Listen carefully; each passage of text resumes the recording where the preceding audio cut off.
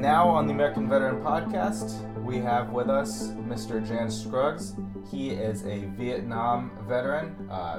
He enlisted in the Army in 1968, the heart of the Vietnam War. He is a Purple Heart recipient as well as a 3-time Army Commendation Medal recipient as well. And he is the founder of the Vietnam Veterans Memorial Foundation, and that's a very short list of his many accomplishments. But I want to thank you, Mr. Scruggs, for carving out some time with us today. We came to this within the last few hours, so again, thank you for being so gracious with your time.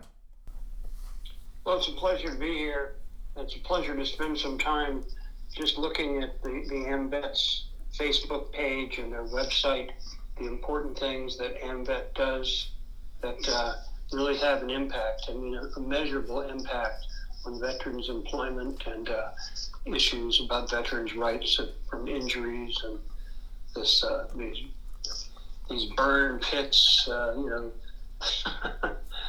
these have extracted quite some significant health problems for many military veterans. It's interesting that you mentioned that. I'm not a veteran myself, but I've been working with AMVETs for about 6 years now, and my father and my grandfather are veterans, so I've definitely been around it for a while. And when we talk about things like PTSD, toxic exposure, and just the resources that are needed around it, a lot of people are like, well, when does it really end? And it doesn't. I think a lot of people don't understand all that can entail from military service. Yes, there are many injuries. First of all, there are many good things that come from going in the military, and it's very important for the country to be able to have people who will defend us overseas and elsewhere. And but some of those people who get in the middle of combat, they die, they get seriously injured physically or also psychologically, and this sometimes results in suicide. And this is a big, I'm very excited about this. This is a big effort of AMVETs. They really look at the suicide issue very carefully, and they try to do something about it by getting people paired up with people who can help them.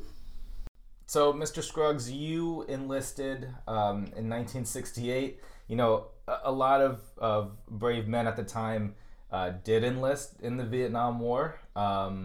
But there are a lot of young men who would not enlist during a war, and a lot were also drafted. You chose to do so. So if you would, give us what you want and what you will of your time in Vietnam. Oh, well, I was just a infantry guy. I was with the 199th Light Infantry Brigade in Vietnam. We were a little north of Saigon, about 50 miles, and there was a lot of enemy activity there with the North Vietnamese regulars, who were very skilled and very determined to give us a hard time. So from time to time, we would come pretty close to them and have firefights and, throw everything from throwing hand grenades to calling in the helicopter gunships that would just kind of hover above you. You throw some flares out and so forth. So just shoot north of the flares about 50 feet, and that's where the enemy are. So there was plenty of excitement as well. But most of my time in Vietnam was not very exciting, and I sat around firing mortar shells as needed. That's ordered, rather. That is very modest. You are the recipient 3 times of an Army Commendation Medal. And obviously we don't have to go into every single story that entails of those. People can actually easily look them up. You are all over the World Wide Web. But I was reading up that when you left the service, you took some time for yourself. You got a motorcycle and kind of went around the country. How much healing do you think helped with when you returned from Vietnam, or put things maybe in perspective of where you wanted to move forward? Well, I got back from Vietnam having completed 2 years in the military, and I still had like 8 months to go before I could even buy a drink, get a cocktail or a beer at a bar. So, yeah, I needed some time to sort of get these experiences behind me. It was really bothering me. So I went out to California, hitchhiked around, always met some interesting people. And back in Maryland, where I grew up, I got into motorcycles as well, and dangerous activities. And I had some very close calls with traffic incidents from time to time, and was very lucky to stay alive. In Vietnam, I was in a fairly significant battle, and some enemy troops got right behind us with a rocket-propelled grenade and fired a couple. But right before this happened, about an hour before that, I was hit along with 3 other soldiers. I took an army poncho and put it behind my pants in case I was hit there, or I figured I would get shot that day because there was so much activity going on. And that's exactly what happened. The shrapnel, probably a fourth of the shrapnel, actually were stopped by that army poncho that had been folded together. So one piece in particular was almost the size of a golf ball and would have probably split my spine. So that was a close call. And when that happened, I fired my rifle at an M16, and then I went to reload it, and I just felt the blood oozing out of my body. I just couldn't do it. But I put another magazine in, chambered around, and just put my hand on the trigger because I didn't want to be captured. And as I was laying there, I had kind of one of these out-of-body experiences in which I was kind of floating upward, kind of looking down at my body, praying, of course, the Lord's Prayer and anything else I could come up with. And so that was an amazing day. And the other sort of significant event, there are many of them, but in January of 1970, 12 people I knew very well were killed by an accidental explosion in Vietnam, a little city called Swan Lock at the Far Support Base Nancy. They were all killed. None of them survived, and there was nothing we could do. So that really sort of got to me. And when you talk about suicide, all I can tell you is one night I decided to get myself a college degree, and I was working part-time as a janitor, and I'm just saying to myself one night, this really sucks. I think I might just blow my brains out. So I took a .38 caliber revolver, which I had, and screwed around with the cylinder, and I just said, I think I'm going to do this. And I pulled the hammer back. The mechanism is a hammer, is back, and put my finger on the trigger. And then I looked in the mirror, and I said, this is a bad idea. So, what you do with the revolver is you put your other finger under the hammer so that the hammer doesn't strike the primer of the weapon. So had I done that, I would have missed a really great life. I became an expert on post-traumatic stress disorder. I testified before the Congress. I wrote several articles for the Washington Post, also for military medicine. I became a lawyer, got a law degree, and had a great life, great marriage, great everything, But a lot of times, some people, veterans or whoever, they have one bad time in their life. Maybe they got financial problems, other problems, and suicide seems like an option that seems just fine. And but it's not, because the people who are left behind, you're breaking their hearts forever. Don't do this. Don't shoot yourself, or don't do that, because the other people will never recover, and neither will you if you're successful. So those are my words of wisdom. And as we were talking a little bit before we started recording, there are so many different factors that play into not only a veteran or a service member deciding to do that, but just the general public or your everyday person. There's many factors that can play into making that decision, and the veteran community as a whole is very glad that you didn't. And you mentioned being an expert on PTSD, which is just a part of mental health, but and that you testified before Congress. Yeah, are there things that I guess after Vietnam to now that we as either Veterans Affairs Congress or the general American public still need to confront about PTSD that maybe we either tread around or we're not quite understanding? I think the government, I give them pretty high marks with PTSD. They do have this sort of small town kind of atmosphere. These PTSD centers, what are they called? Vet centers. Yes. Yeah, and that was how I got involved. Was encouraging the acceptance of this, and they did it for the Vietnam veterans, but all of a sudden World War II veterans started coming in there, and now primarily when you go to one of these vet centers, you see guys from the Persian Gulf War, the War on Terror, Somalia, other places as well. So, and PTSD, it really fundamentally and physically kind of changes your brain, the frontal cortex of your brain, and it can make you act irrationally and can have significant effects. So everyone needs to understand that there's nothing unusual about PTSD. I mean, you talk to women, for example, so many of whom have been sexually molested, and you don't recover from that the next day either, too.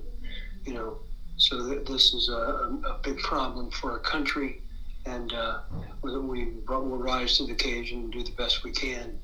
The other things that get less attention, maybe less dramatic, are these burn pits that occurred during Iraq, the Iraq War, and they had mustard gas and all this stuff going in the noses of these soldiers, and it went from the nose down the throat into the lungs, and a lot of these guys became extremely ill and are hurting. So they need to be helped as well, and it's the price of these wars that we fight, and I think we need to be more careful where we decide to fight. But once we're there and our soldiers are getting hurt, we need to understand that the government's got to stand behind them when they come back, because these veterans from Iraq and Afghanistan now, some of these are having a hard time in their life. They're trying to find a job and be productive citizens, and that keeps you on a normal footing. So I really appreciate the fact that AMVETS really goes after the military veterans who need a job. They've been working with Lowe's and other corporations, foundations as well, to coordinate and redouble the efforts. So it's very, very inspiring to see the work you guys are doing, guys and gals. Yes, absolutely. So I want to jump forward a few years after you come back from Vietnam. And from what I was reading is that you went to see a movie, The Deer Hunter, that really, really stuck with you. And just a few months later, really focused on the formation of the Vietnam Veterans Memorial Foundation, which would lead to the Vietnam Wall, one of the more iconic memorials in our country. And from what I read, it was almost like a fixation on the movie. This movie stuck with you so much, and it was this inspiration to really launch all of this into something that's become humongous. Do you ever look back on inspirations that have led to this, and truly reflect on the fact that maybe, wow, I'm really glad that I went and saw that movie, or I'm glad that I did this. It's led to so much that now is a huge source of healing for many veterans. So many veterans go to that wall and spend so much time there. The movie with Robert De Niro is very dramatic, and it all sort of revolved around Russian roulette. And one of his guys was captured, and he was playing Russian roulette, and that's all you really need to know about it. And when you go to war, you are playing Russian roulette.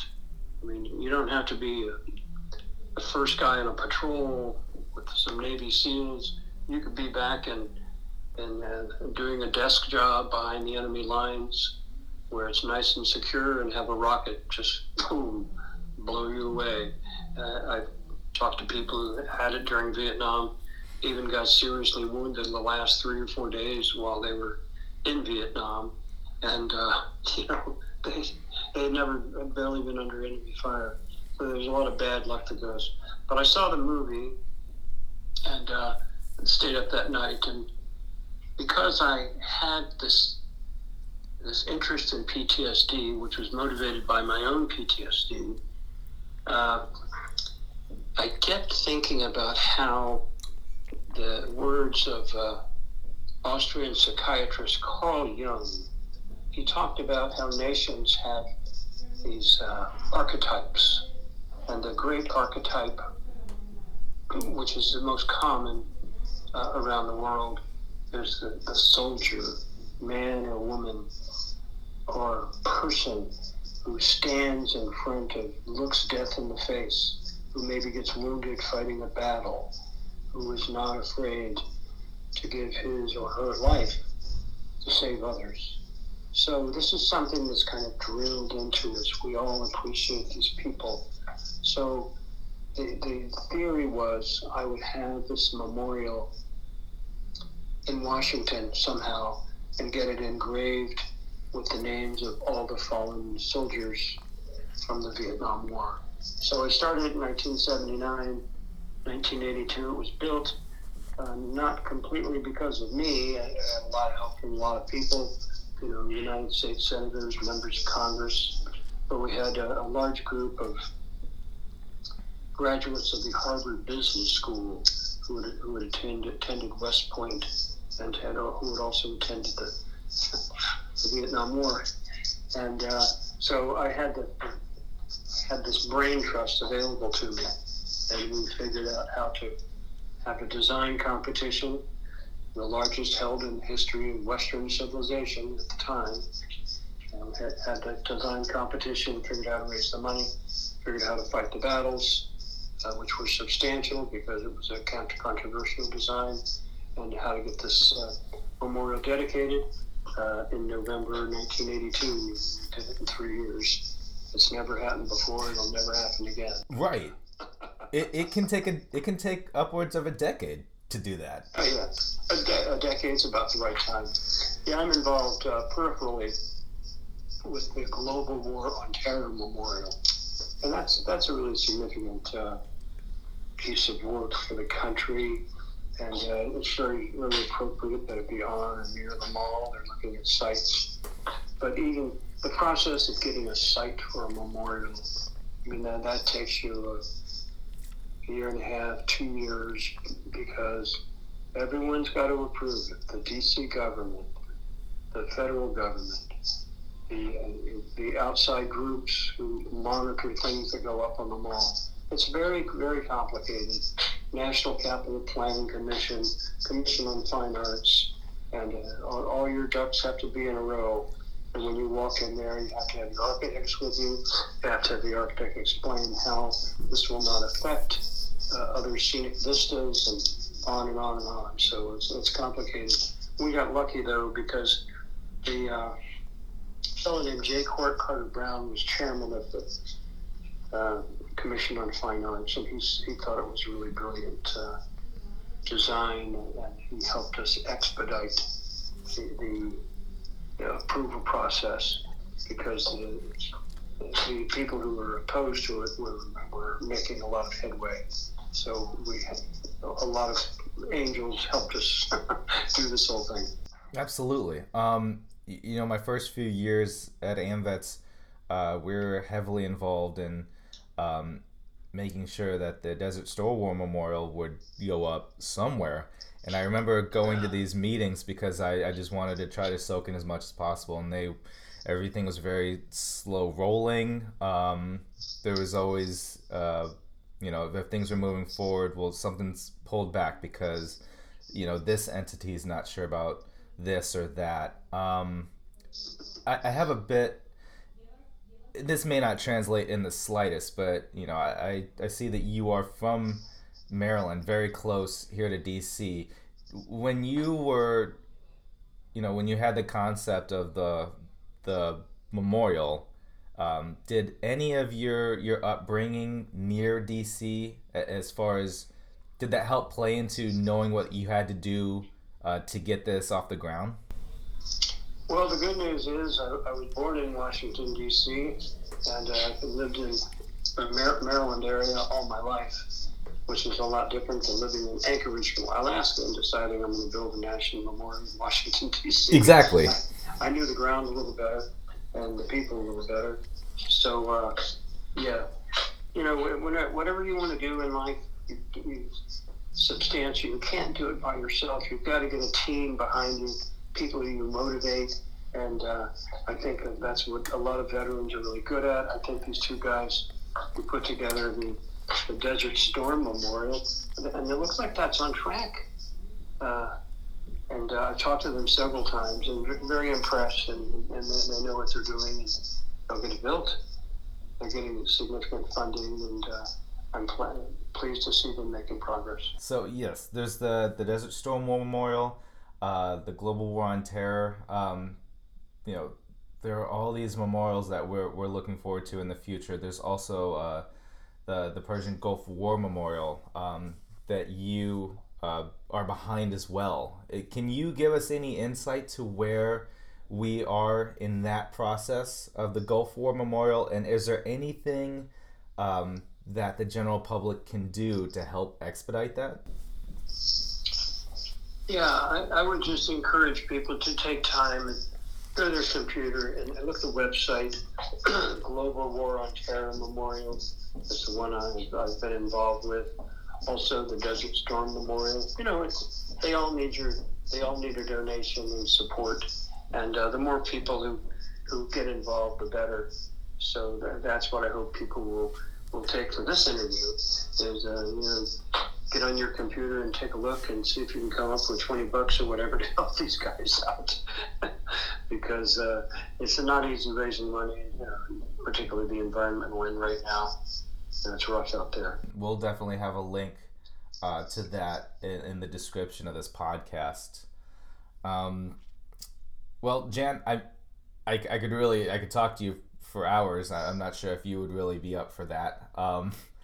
But I was wondering if there's anything that we're missing out on that we need to discuss, or if there's anything else that you really wanted to touch on. I just want to point out that the Vietnam Veterans Memorial, it's really important that people visit it. I was just there yesterday, and I saw this woman. She was like, she was writing all these notes, and she was putting them down very carefully at the Vietnam Veterans Memorial. I went up to her and I said, so what's the story here? Does one of your relatives get killed? And she says, no, actually, I'm a teacher from Iowa, and these are the names of 4 of my students, and I'm saluting them at the Vietnam Veterans Memorial because I learned so much about them and their country. They learned so much about me and America, and so they need to be saluted here too. But it just kind of shows how the Vietnam Veterans Memorial is bigger than just the Vietnam War. It's being used kind of temporarily as well. Post-traumatic stress disorder groups have been using it from the Coatesville, Pennsylvania,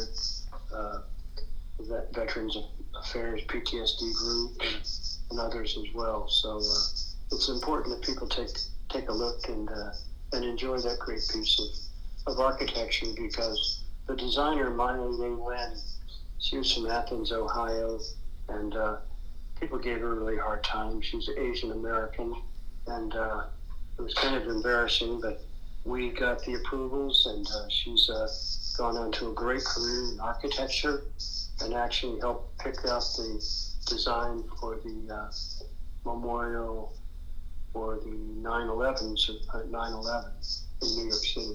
So she's a really famous architect now. Wow, I'm a retired guy, so how about that? Yeah, absolutely. That's terrific. And to put even more perspective on the Vietnam Veterans Memorial, not only has it been shown in so many movies and shows, and featured in so many articles, that it's so well known around America and, well, internationally, but we visit the wall several times a year, and there are some veterans some AMVETs that go down there, and there are some that sit, who went to Vietnam, who sit at the top. They can't quite go down there yet. They're not sure if they will. Yeah, it's very interesting the way the human mind works, and you see things play out. But there are still a few guys who live in Washington, D.C. who still haven't come to see it. then you've got on Rolling Thunder, which is going to be very important this year. You got people driving all the way from Portland, Oregon to see the Vietnam Veterans Memorial, to be a part of it. So it's a great thing to celebrate, and I really thank the AMVETs for their work with Rolling Thunder. I know Rob Wilkins and Walt Sides and many of the people in the leadership of that organization, and just the red, white, and blue patriots. They enjoy motorcycles. They enjoy fraternity with one another, and they tend to be red, white, and blue, flag waving, great Americans. In taking on this honor, AMVETS is keeping a lot of the traditions alive, one of which being that Friday, being at the Vietnam Veterans Memorial for a candlelight vigil. Obviously, we won't be able to have candles and a burning flame on the mall, but and not to put you on the spot here, but will you be in attendance for any of the Rolling to Remember events? I can imagine Memorial Day is already a very busy day for you, or weekend. Yeah, I'm going to stay there in D.C. for a couple of nights, and I'll be a part in a lot of different activities. And the guy I was wounded with in Vietnam, he's going to be there as well. And we're going to have some press event, and I'm going to give some remarks at the Vietnam Veterans Memorial on Memorial Day, which I haven't really done in about 7 years. So that's nice. Yeah, absolutely, and we will be there. And Mr. Scruggs, I want to thank you again for your time.